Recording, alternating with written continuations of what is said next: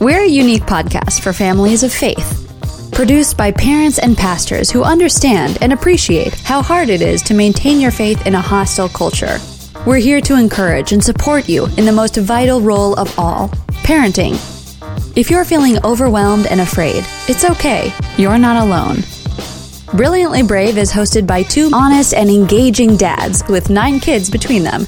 A road tripper, author, and pastor, Father Brad Matthias, and iShine founder, solo parenting expert, and all-around foodie, Mr. Robert Beeson. Join us each week as we explore and engage with some of the most intriguing, inspiring, outrageous, and awesome parents in the world. This is Brilliantly Brave.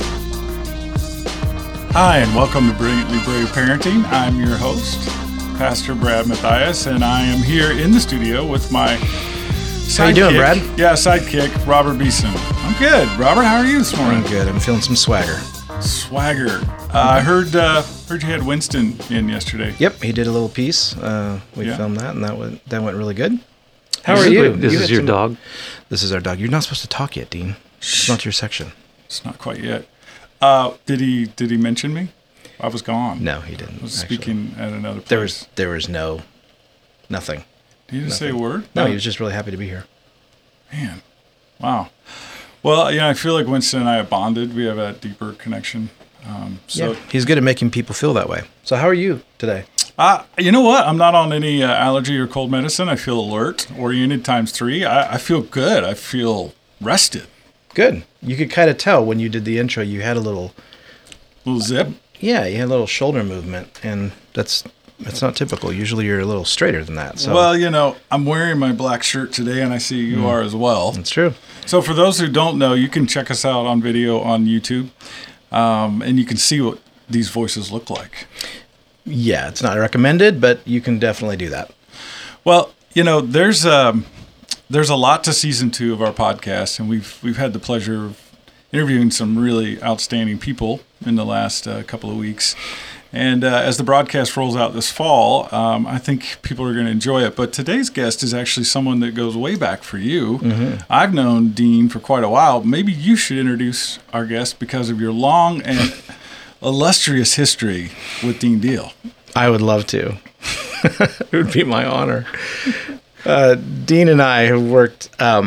We have worked together for seems like eons, and way back when I was in the music business, Dean was the head of marketing for at the time it was Brentwood Music and became Provident and that kind of thing, and so he ran another label and I ran a label, and then they merged all the labels together, and then and eventually it came to the place where I was the head of A&R, which is artist and repertoire, which is just the creative side, and Dean handled all the marketing for all the labels. And so we had some great days, we had some great experiences, but Dean is always one of those guys that this is so hard for me because I have so much respect for him, but it's really hard for me to actually look at him and admit it. And admit it. Yes, that's it.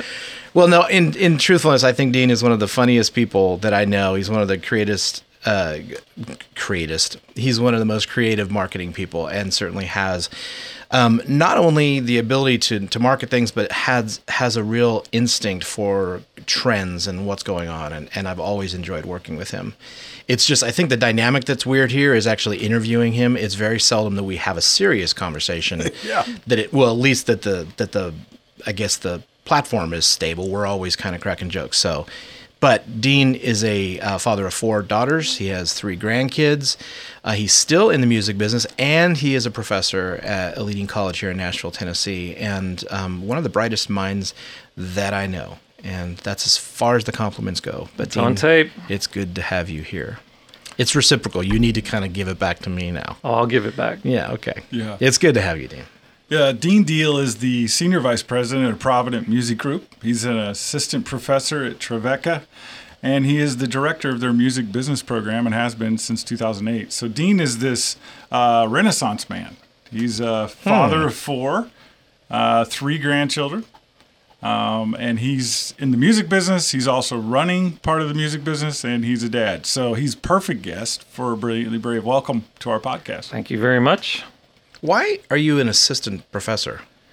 I don't have my doctorate, and it's like a procession. You begin as an instructor, and then an assistant professor, then associate professor, then professor. It has to do with how long you've been there and what your degree is. Okay.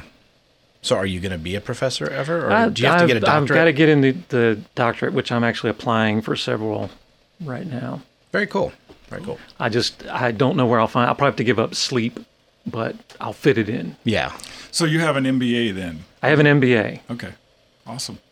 Well, Dean, as a guy who gets to see you regularly, we work together, Robert and Dean and I, on a special project called Before 13, which is a partnership between iShine, the Tween Gospel Alliance, and Providence Sony. I get to see you every Wednesday. We get to hang out, and I've heard you comment and sort of reply to several different things that are happening in our culture, and it made me realize you're actually a student yourself of culture. And I have to ask, as you've got this long history of working in the industry, being around the church, education, grandfather, what do you see today as one of maybe the greatest challenges to the family? Wow, the list is pretty long. And I don't know, how far I can go with this statement. But I think what we're seeing in culture is, in some ways, the failure of the evangelical movement. Somewhere along the line, we made our minds up that the role of the church was to go get new Christians rather than to be the church. And so evangelism took on this tone, because I'm a marketing guy. My MBA is in marketing. And when you look what's happened to the church, we're selling Christianity. And in order to sell it, you have to have a value proposition. In order to have a value proposition, you have to decide, I've got to create a need in you that the church can satisfy. And that need then became, you need to be saved because you're going to hell and you're a sinner. And when you look at the sermons in the New Testament, they're never rooted in the idea of how bad you are and how God's going to make you good. Because God never wanted us to be good. God wants us to be holy. And the difference is, to be good is something I do, to be holy is something He does. So as it relates to families, in a lot of ways, what's happened with Christianity is it's become a way to try to make our kids good rather than teaching them to be holy. And when you try to make your kids good, then you start out with this list of things that must be good and things that must be bad. And your relationship with your children and your children's relationship with God then becomes, am I doing the things that mom and dad say are good? And am I avoiding the things that mom and dad say are bad? Because if I do these bad things, then I must be bad. And if I do these good things, then I must be good. And the next thing you know, we end up with Christian karma. Yeah. And it's all rooted in this idea that we have to sell something in order for people to come to church, and we're selling salvation. And salvation was never meant to be a product, and it was never meant to be for sale. So, for those laymen in the audience like me, what we're talking about is kind of behavior versus heart to a certain extent, right? Yes, absolutely. And maybe it's about what we measure is kind of, and parenting in Christendom, we're measuring ourselves and the culture and each other by the wrong measuring stick. Yeah, it's like we're surrounded with ladders, and I'm somewhere on that ladder. There's like on the good ladder. I know I'm not at the top of the ladder because I know people that are gooder than me. And then there's people, but there are people on the ladder lower than me that I'm better than. Right. And so I'm talking about how children when we talk to our kids and make faith and salvation about being good, we've now created a ladder. Well, am I good? How good am I? Right. And just ask a kid, you did this and that's bad. Well, there's somebody, in their mind, there's somebody worse. Right. Somebody did something worse. Mm-hmm. And the next thing you know, we've got a hierarchy of good. So if I give money to the church, I did something good. But if I show up and work, I did something better. And if I go on a mission trip to another country, I did something even better. So I've got a good ladder. And then bad, all right, I told a lie, but that's not as bad as like having sex. If you're 15, so there's this bad ladder, and every kid they're looking at themselves and they're constantly measuring where am I on this ladder? I did something bad. So now if I do something good, to offset. I move up that and goes, you see what I mean? We've created this messed up thing. And we've used our Christianity to try to keep our kids safe. Yeah. So how did you deal with that at home? I'm sorry, Brad. That was the exact question I was going to ask. Like you and Judy, your wife, how did, being aware of this, and obviously you've had some years on you now, so you're coming to terms. If you're watching the video, you can see the white in his beard. Yeah. Yes, I've put some. The years warranty's in. expired. Let's just put it that way. No question. We're way past. I told my wife the trade-in. There's no longer a trade-in. There's no value. You get at our age, you don't get to trade up. So I'm not saying, knowing what you know now, you probably didn't parent completely from that point of view because we're in it, right? So, but looking back, what are things that you either did that you're like, I think that was a good move because I raised my girls to not measure themselves by this, or if you didn't do that, then looking back, what would you say to a parent that's in that stage? Like, what kinds of things can we do to prevent this false measuring kind of mentality? Because it happens, first of all, with us. We measure ourselves. Absolutely. And then we model that, or we even, inflict that on our kids. So what can we do to kind of undo some of those things in a family setting? Well, I think as you get older, we all mess our kids up. My youngest daughter, Anna, is a psychology major, and she's in her freshman psychology class last year, and she sends me a text. She goes, I'm sitting in psychology. Turns out everything's your fault. And I was like, yeah, it's true. Pay it forward. You don't get to get me. Just screw up your kids. It's the privilege we have as parents. Every group of parents gets to screw up their kids, and then they screw up their kids. But you don't get to pay it back. You can only pay it forward. So we messed up. We didn't get this right all the time. But I feel like there were two insights that Judy and I had as parents. And she's the smart one. You should be talking to her. I just take all the things she says, and I can boil it down into a soundbite. You market her. Exactly. But one of those insights was that idea that God didn't ask us to be good. God didn't call us. He never told us to be good. In fact, there's a young man that comes to Jesus and he calls him good teacher. He goes, why do you call me good? There's only one who is good, and that's the Father. Even Jesus wasn't trying to be good. He was trying to be obedient. There's a difference. So we have this insight. God doesn't call us to be good. He calls us to be holy. Good, something we do. Holy, something he does. So we didn't talk to our kids a lot about being good or bad in that regard. Yeah. The other thing we got some insight on pretty early was this thing that I now call, I didn't call it this at the time, but I call it value-centered parenting, which is opposed to rule-based parenting. Instead of trying to lay out, here are the rules, what we try to talk about is, all right, as a family, we value honesty. We think it's important that if we're going to live together and we're going to be a family and we're going to trust each other, then we have to tell each other the truth. Not because truth is good, lies bad, which is actually true, but that doesn't work with kids.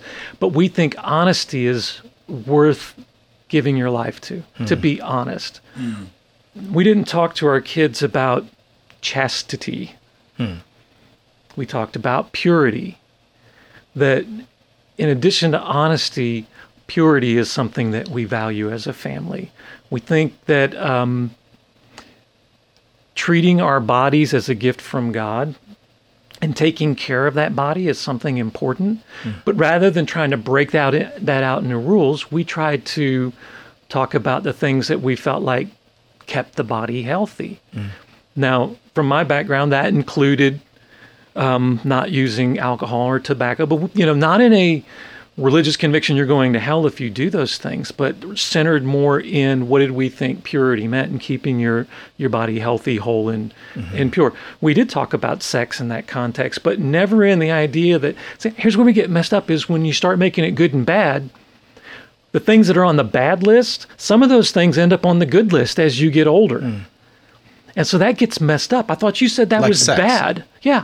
And so we've got a lot of young women that are raised in the church, and guys never seem to grasp the idea that sex is bad. It's like, you're telling me that, but I'm not sure. But I think there's a lot of young people that struggle with the idea because they've grown up believing sex is bad. Now you're married, shamed. And it's like, it's a shame thing. And they're ashamed of this thing. And it's like, that's what happens when you start the good, bad thing, as opposed to laying out what are the things that we pursue. So we pursue purity. And when you talk about your kids to purity, then when they start to get into dating and they move into a marriage relationship, then you can talk about even sex under the context of purity. You see what I mean? Rather than making it good or bad. Those are just some examples of ways that instead of having rule-based approach to raising your kids, you root it in things you value as a family. We talked about the family name, that that being a deal meant some things, and it meant honesty, it meant purity, but we also always talked about restoration. That God is in the process of restoring us all. And one of the things we do in Before 13, so we talk about this every Wednesday when we're together talking about Before 13, is the idea of identity. That our job as parents is not to deliver them to the age of 18, having never had sex or had drugs or had alcohol or done anything bad, delivering these good kids to 18 and then, all right, world. Now you're equipped. Now we're done. We did our job. We delivered them to 18 as good people. It's more about helping them discover their identity, which is very much the right word, discover, as opposed to shape, build, or create an identity. An identity is something that we discover, and we discover it in Christ. Only Christ can name us. And it's only in Christ. We're all children of God. Now, you may be a bad child of God. You may be a wayward child. I shouldn't use the word bad after all that stuff. You may be a wayward child of God, but we're still His children. Right. And when you help your kids discover their identity in that, I think again that's better than trying to use words to shape them. Or to view your children as something that you shape or you control or that you build. They're not empty canvases. They're not blank slates. They are fully formed. They're like seeds. It's like, it's hard to believe when you look at an oak tree that's 60 feet high, and everything that was in that tree, all 60 was in that acorn, and time and nurturing soil.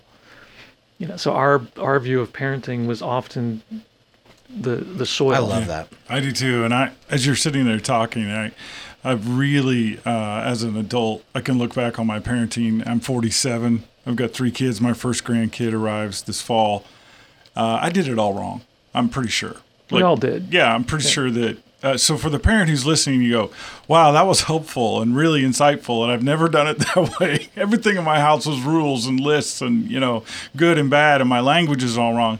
I just want to interject this moment of hope and say, God can fix these things, and these are valuable lessons that are being shared here from Dean, and we appreciate that. One of the thoughts that I had, Dean, as you were talking, is this idea that fear can be a motivator in parenting versus love. And so we often will react to or respond fearfully when we see a threat to our families. Have you ever had that experience, or does that tie in at all to what you're saying? Absolutely. And as a marketer, we call it FOMO, fear of missing out. Okay. As marketers, we use fear of missing out as one of the primary things that move people towards a product you're trying to sell. And again, I don't want to sound like I'm anti-evangelical. I do believe we're called to share the gospel.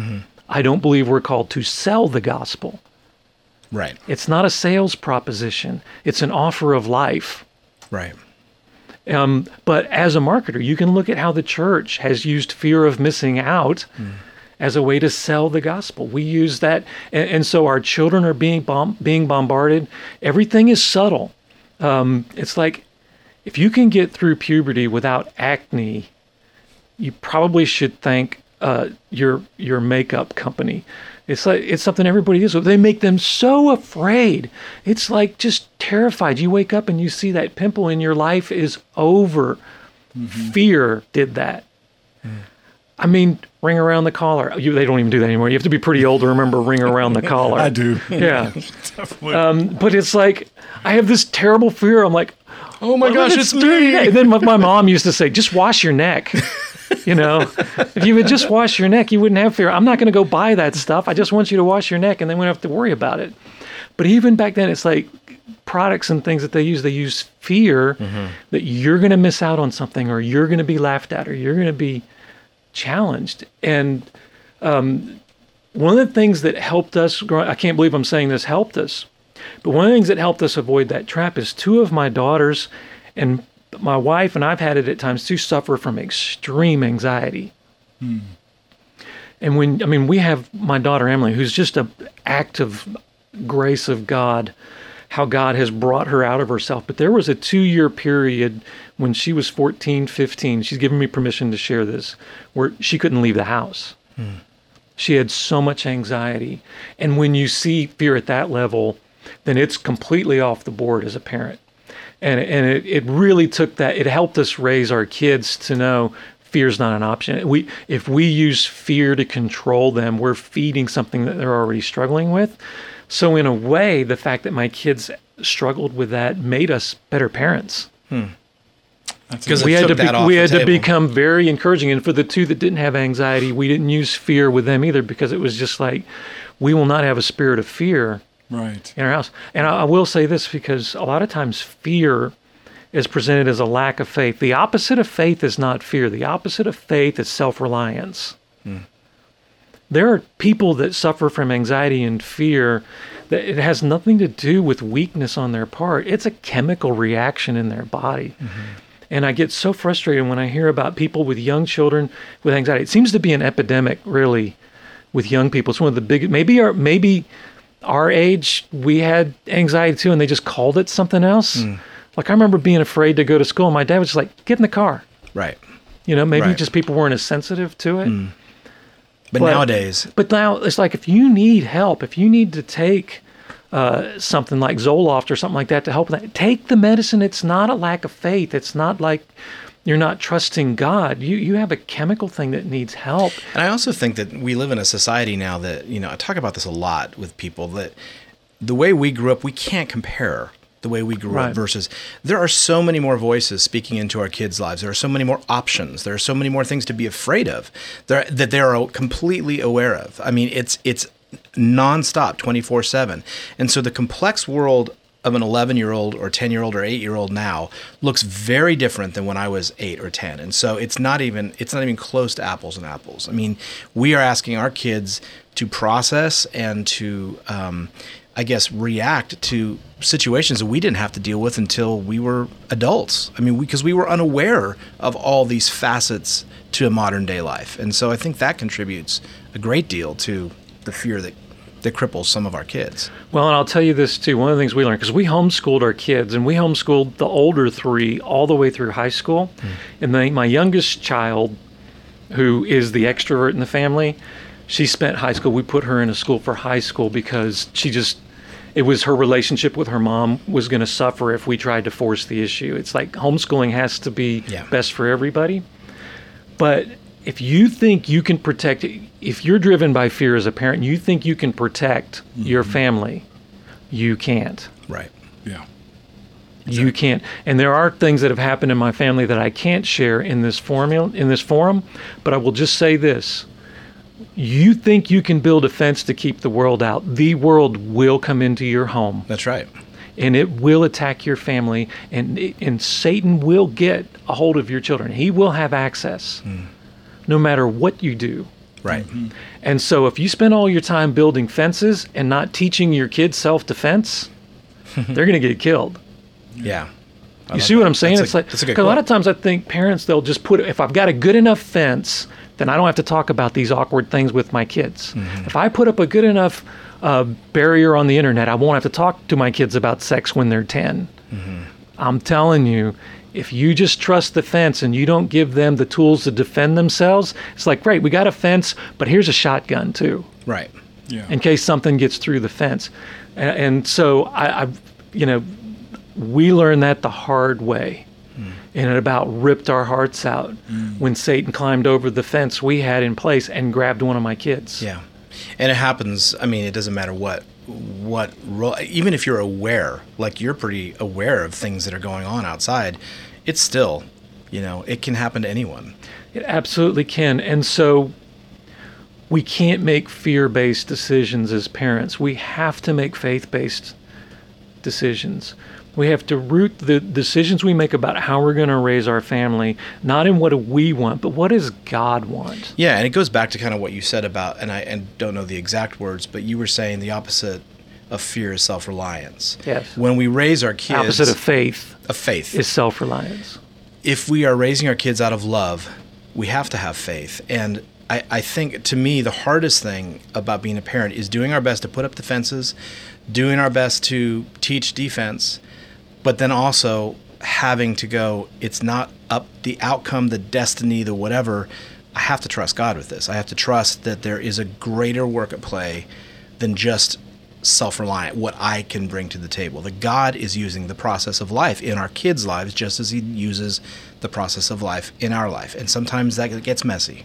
It's funny. I feel like one of the biggest weaknesses in the church right now is we don't trust the Holy Spirit. If salvation is a gift, if salvation is a work of God, and I believe it is entirely a work of God, then God does it. Yeah. And we want to do the things that God's promised the Holy Spirit will do, like convict of sin, like talk to, to try to direct them and and the Holy Spirit's supposed to do that. And then we don't do the things that he's asked us to do, like be obedient to him and to be humble in the way we raise our children and to respect and honor and love them and to trust God to take care of them. That's what I mean by self-reliance. Right. If you look in Romans chapter 1, which is really another description of the fall, it's Paul's version of the fall, and he's writing to Romans, so he has to take it out of a Jewish context and put it in a context for Gentiles. And he said, because they didn't honor God in their hearts nor give glory or thanks to him, he turned them over. The sin, whether you put it in the garden of eating of the fruit or the sin of they did not honor God in their hearts, they did not give him glory, both places the sin was not fear, or it was, I want to do this. I want to have the knowledge of good and evil. I want to take the credit for the good things in my life instead of giving it to God. Self-reliance. And self-reliance as parents is going to get your kids killed. I mean spiritually killed. Yeah. And sometimes maybe even more drastic, but really I'm talking about spiritually. It's like if you're relying on yourself to protect your children. As a college assistant professor, thank you. But as a college professor, I advise 65 students, and I advise 130 parents, or some number between. And we call them helicopter parents. Helicopter parents are the ones that just hover around their kids everywhere they go and just cannot let go. And there have been times where I've asked the student in an advising session with incoming freshmen, I'm like, why don't you go out and talk to so-and-so? And I get the parents and I'm like, you got to let go. You can't micromanage their lives. You have to let go and trust God. Because it's like if you're trying to manage their lives, they're going to get killed. At some point, you're not going to be able to see everything they're doing. At some point, they're going to be on their own. And if that happens for the first time at 18, look out. Yeah. We have a lot of that on a Christian campus because I teach at Trevecca Nazarene University. It's a Christian school. And a lot of kids, they're on their own for the first time, and it is time to go see what mom and dad have been hiding. Yeah. That's interesting because as a pastor, I see this sort of fear in the teen years that parents have that my kid did this sort of out of the box bad quote unquote behavior occurred, and they panic in that moment. Let's say the child's 15, 16 years old. They went out drinking, they snuck out of the house, they were with a boyfriend overnight, whatever it is, and they come to me as the pastor and they want me to quote fix it. And one of the things that I've seen in my own life, and I hear you saying, Dean, is this process of becoming, of forming identity, forming your faith is messy, and it's a long-term view. It's not today, it's not short-term, it's a lifetime view that a parent needs to have. And my encouragement to often the parishioners that I see is to allow that process to go on, for that child to go through the process of forming their faith, to struggle with these questions, to wrestle with these ideas about value. How do you as a parent, or how did you as a parent, help transfer the values that you laid out for the deals into your kids' hearts? How did that happen? I think the most important thing a parent has to do in their child's life is love them unconditionally. The problem with the good-bad ladders is it implies a condition. It implies a condition on God, and it implies a condition on you. And, one of the things that, there's not many things that Judy and I, pride's probably the wrong word. One of the things that we are grateful is that in raising 4 kids, and my youngest one's 20, my oldest one's 28. Wow. So that's where they are now. But taking them to that point, when they have had those moments, and my kids have had some moments where they're pretty high. Too. They're pretty high on the bad ladder at times. Yeah, if those ladders, we're in your club. Yeah. They came to us. Right. Yeah. Because they knew it was a safe place, and that we were not going to stop loving them. And there are times where my wife and I have said, there are so many things we want to say to you right now, but it's not our place to say them. So we're going to pray God brings somebody else in your life to say those things, because the only thing you need to hear from us is we love you anyway. And we love you still. And we love you because. It changes nothing. It changes nothing. And so there are things in your kid's life you can't fix because you have to love them unconditionally. Yeah. And I grew up, and I love my dad desperately. He passed away a few years ago, and I'll tell you about my last conversation with him in a second. But my dad believed in a thing, and he talked about it called tough love. And I believe there's such a thing as tough love. But tough love has to still be love. And it has to be unconditional. It's the last conversation I had with my dad 2 years ago. My 28-year-old daughter and her husband, he was trying to decide what job, and I was talking to my dad. He was laying there in the bed, and his last lucid conversation with me, and I'm like worried about my 28-year-old daughter, and I look at him and I said, it never ends, does it? This parenting thing. And he goes, that's the last lesson. Wow. That's the last lesson. Yeah, And I said, do you worry about me? I said, I'm 50. Do you worry about me? He goes, every day I take you to God. And I'm like, God, do what I can't do. Say what I can't say. Lead where I can't lead. That's fantastic. That's my last lesson. That's my last memory of my dad, because that's the lesson. What a gift. And so we don't get to hand them off at 18. It never stops. But your role is not, we're not responsible for our kids' lives. And I think we are. Like we're stewards of these lives. But our stewardship is to be obedient to God, not to have some preconceived outcome of our parenting. Right. Yeah, it's about understanding the goal. The goal isn't, as you said earlier in the podcast, to deliver this perfect 18-year-old. That's not the goal. No. And I don't know how many parents have actually sat and thought for just a minute, what is my goal? Yeah. Because I think we're so full of life, and we're so full of our schedules and the crazy pace that we live at, that we often forget or maybe have never considered what you're talking about today. My daughter's nannying right now, and the lady in the job description goes, you have two jobs, 2 tasks. Keep them safe, make sure they have fun. I'm like, that's a crappy job description. That's what you want from your nanny. Keep them safe, make sure they have fun. Okay. Wow. Not my kid. entertain them, and just make sure they don't get hurt. Yeah, but I wonder how many parents it's like, that's it. It's like, if they're safe, they're not getting in trouble, they're having fun, then it takes the guilt off of me, they don't embarrass me, that one, you know. And the thing is scary is that a lot of times I think parents, when we talk about this in Before 13, they think getting back to shaping the identity, or not shaping, discovering the identity, is that we think that we don't want life to really impact them until they're adults. And really life needs to kind of intersect their lives when they're younger, because that is kind of peeling back the layers of their identity. To find their identity happens when they intersect life. And I know for me, with my oldest, I wanted to protect her, incubate her until she became an adult. Like, you're not ready to handle this stuff.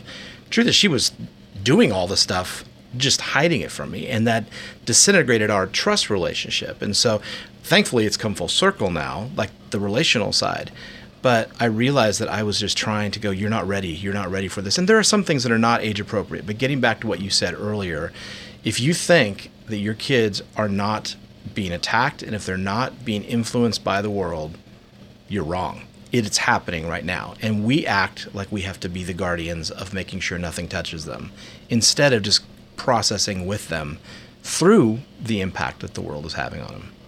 Is that correct? Yeah. Well, it's really been a pleasure and an honor to have you here, Dean. Your insights, as I expected, were awesome. Thank you. Except when I talked about the failure of the evangelical church. I back away from that statement a little bit. We're going to lead with that. I did. I think as a pastor, I can hear that without anything but agreement, because I think my generation, I'm 47, we were raised in a church that was selling to us. Yeah. And so my initial experience with the church was avoid hell, buy this. And it wasn't until I was in my early 30s that I actually engaged my heart. Yes. And fell in love with Jesus and submitted my life to him. So I had the theology, but I didn't have any of the motivation of love. And so what you're describing for the church was very real for me. And I know for many of our listeners, they'll identify with that. So as we wrap up, Robert, do you have any last thoughts or digs you want to get at your friend? I'm not going to. I have plenty, but I knew that this would be great because Dean is a great thinker, and I've always enjoyed conversations with him for years. I can remember going into your office and we would just sit and talk about what about this and what about that. And before you know it, we were down in a hole of like, how did we get here kind of conversation. So I knew this was going to be great, and I'm thankful that you shared this because you have done a great job raising your kids. And I know that you care so much about them, and I know that they know that you care so much about them. And I love the authenticity with which you lead them. Thank you. Professionally, it's questionable what you do. But I have some respect for it. Well, I had to sell records that you made. So I must be pretty good. As far as I recall, the marketing, the sales of the records started going down when we handed over the market to you. But that's a story for it. Now, this is where I have to step in as the referee and separate these two. Please go to your corners. So, Ed, in all seriousness, if you want to find out more or get in contact with Dean, you need to enroll your child at Trevecca.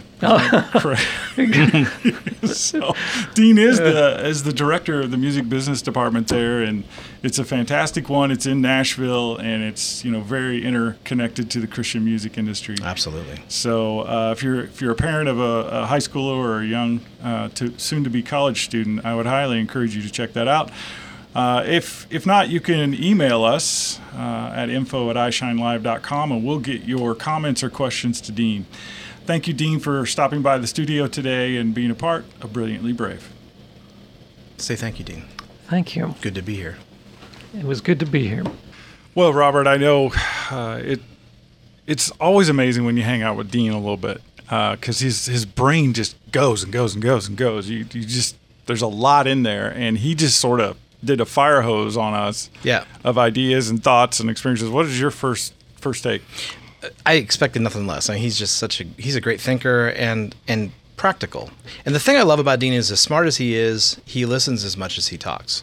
Like he is a student of all things at all times. And so I love the distinctions that he gave about the ladder and, being good and bad. And it's a theme that comes up quite a bit on this podcast, is the difference between behavior and heart, and how, measuring can be a real damaging thing to ourselves as well as something that we lay on our kids. So I thought it was great. Yeah, I wrote down a lot of notes, a lot of quotes that he made, and just sort of made me stop and think and reevaluate.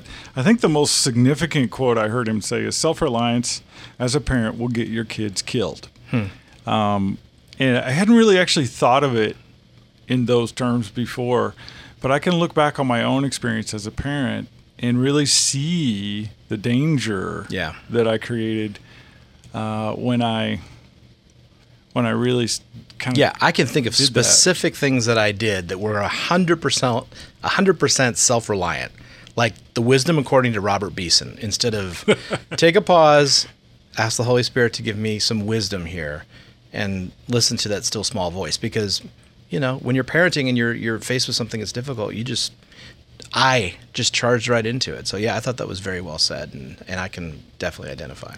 Yeah, and I think he made a really interesting sort of nuance there, because he wasn't just saying self-reliance in the sense of, our personal willfulness, but this self-reliance of sort of being a Christian, knowing the right way to do it, quote unquote, establishing these rules, having that sort of religious authority, and that being our self-reliance. And then that nuance for me was really important, because as I thought about that, there were many times when I would sort of step into things in my kids' lives, sort of waving the Bible. Yeah. And really messing it up, really hurting them. Yeah. Yeah, I think that's exactly right. Whether it's the Bible, I definitely see that side, but also just getting back to this whole thing we talk about a lot, and that's fear. Like, oh my gosh, the wheels are coming off. I've got to jump in and fix this, or I've got to use my best, whether it be the Bible or whether it just be like things I've heard or whatever, instead of just going, this is a unique human being that I'm dealing with here, and I need to be sensitive to a bigger process happening than just what appears to me. Could it be that there's more to this picture, not just talking about like what happened, but could there be more to this picture that meets the eye, that God is actually intersecting, and how can we best be sensitive to that? Yeah, I really liked the idea of asking that hard question, what is your goal as a parent? Where are we really? What is the ultimate destination here? And I think for many parents, the goal is to be in control. Like, don't let this thing lose control. Don't let this go off the road. Right. And I've found, even recently in the last year, that when my kids go off the road, sometimes that's God's way of connecting with them, of reaching them when I can't. Yeah. When I can't. And so if our goal internally in our thinking is to keep them safe, quote unquote, we may be doing them a disfavor. That's right. And interesting, just a small example of this is recently one of my kids did something that was wrong, and it was a repeated offense. And I was talking to a counselor yesterday about something I handled, and I just did it. I just felt, I listened for the first time, not first time, but one of the first times, to what was guiding, like the Spirit, like what's the right way to handle this? Because she keeps doing the same thing over and over. And so what I did is I actually took her out to lunch and then said, okay, there's some consequences to what you're doing, but this doesn't change anything about the way I feel about you. I'm just surprised you keep making these same choices that negatively affect you. But I love you just the way you are and whatever. Anyway, so I was talking to this about this counselor, and she's like, I think that's exactly the way you should have handled it, because you said that this infraction does not define the whole situation, that you're still interested in communication and relationship. I heard from someone else like, oh, so you're rewarding bad behavior. And that's not it at all. It's just that my outcome is relationship, not behavior. And I think that's kind of what Dean was talking about, and what you're talking about as far as, if we're relying just on ourselves and story like the textbook parenting, we can get ourselves in a lot of trouble and potentially cost the kids their spiritual life, and hopefully not, but maybe their physical life too. Yeah, as I was thinking through some of Dean's comments and in my notes and just sort of reflecting on my own life, there are these moments in parenting where we really feel like we're responsible for our kids to follow Christ. Like, that's on us. Right. And the weight of that I think, is that terrible fear motivator. You know, I'm screwing this up. I'm messing my kids up. I am completely to blame here for why my child's behaving that way. And so that's sort of that negative feedback. Then we grab harder and tighter and more rules and more restrictions and more boundaries. And that bubble we build doesn't work. And so, you know, if you're a parent listening and you've got a child who is really breaking the rules, quote unquote, it might be time to really sit down with your spouse. And if you're a single parent, you need to listen to Robert's podcast, Solo Parent Society. But if you're single, seriously, sit down with your pastor and really look at, how do I create values-based parenting here rather than fear-based, and really kind of do a reset, and then really rely on prayer and the Holy Spirit, like Dean was saying, to be that voice of conviction and of change inside of your kid's heart.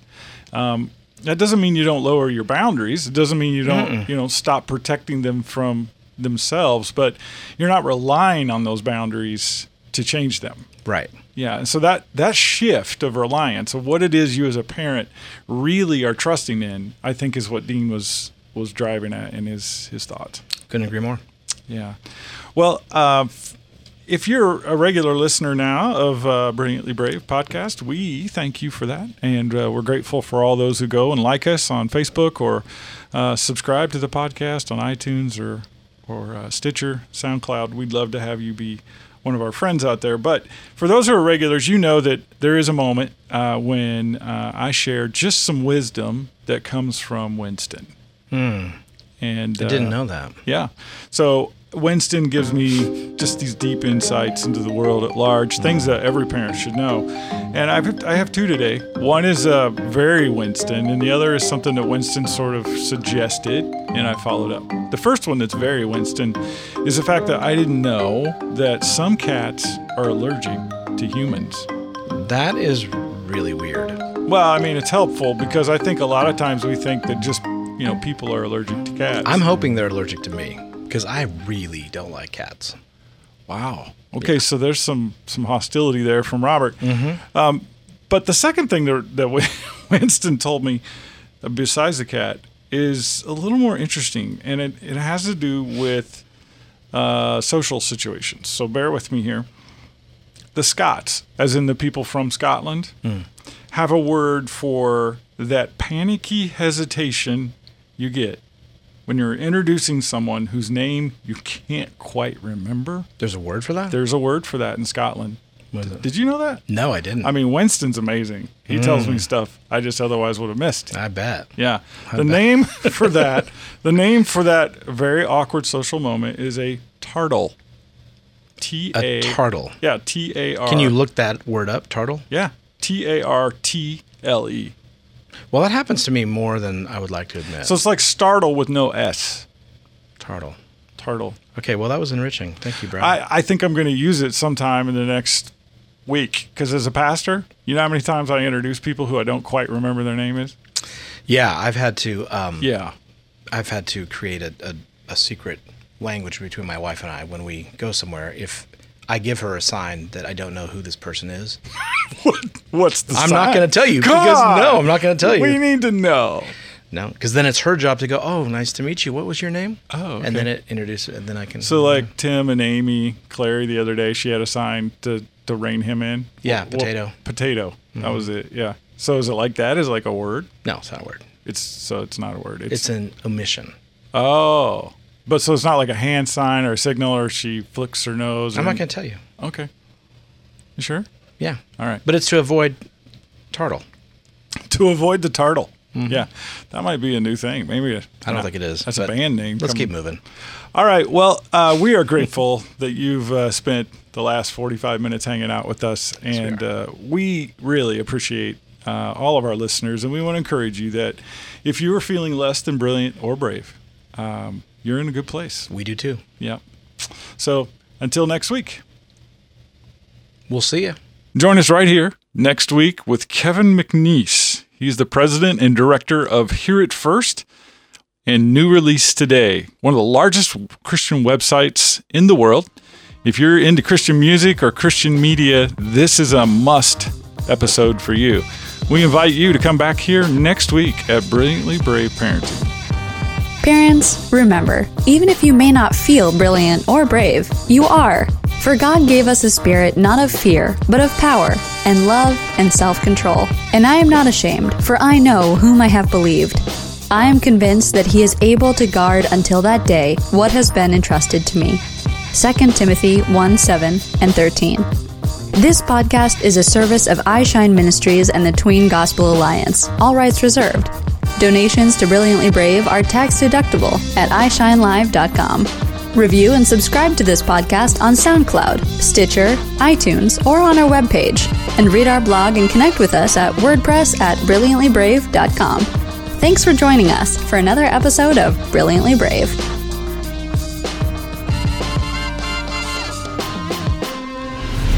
iShine is a faith-based ministry and media company that looks and feels a lot like a Christian version of Disney. iShine is more than entertainment. We're the producer of the largest Christian tween TV series in the world, a nationally syndicated radio show, a Nashville-based record label, host to multiple live tours and summer festivals, an interactive website and social media, and a provider of printed and digital devotionals, preteen Bibles, and church curriculums. But more than anything, we're a trusted Christian resource for parents and pastors. You can turn to us for all things tween.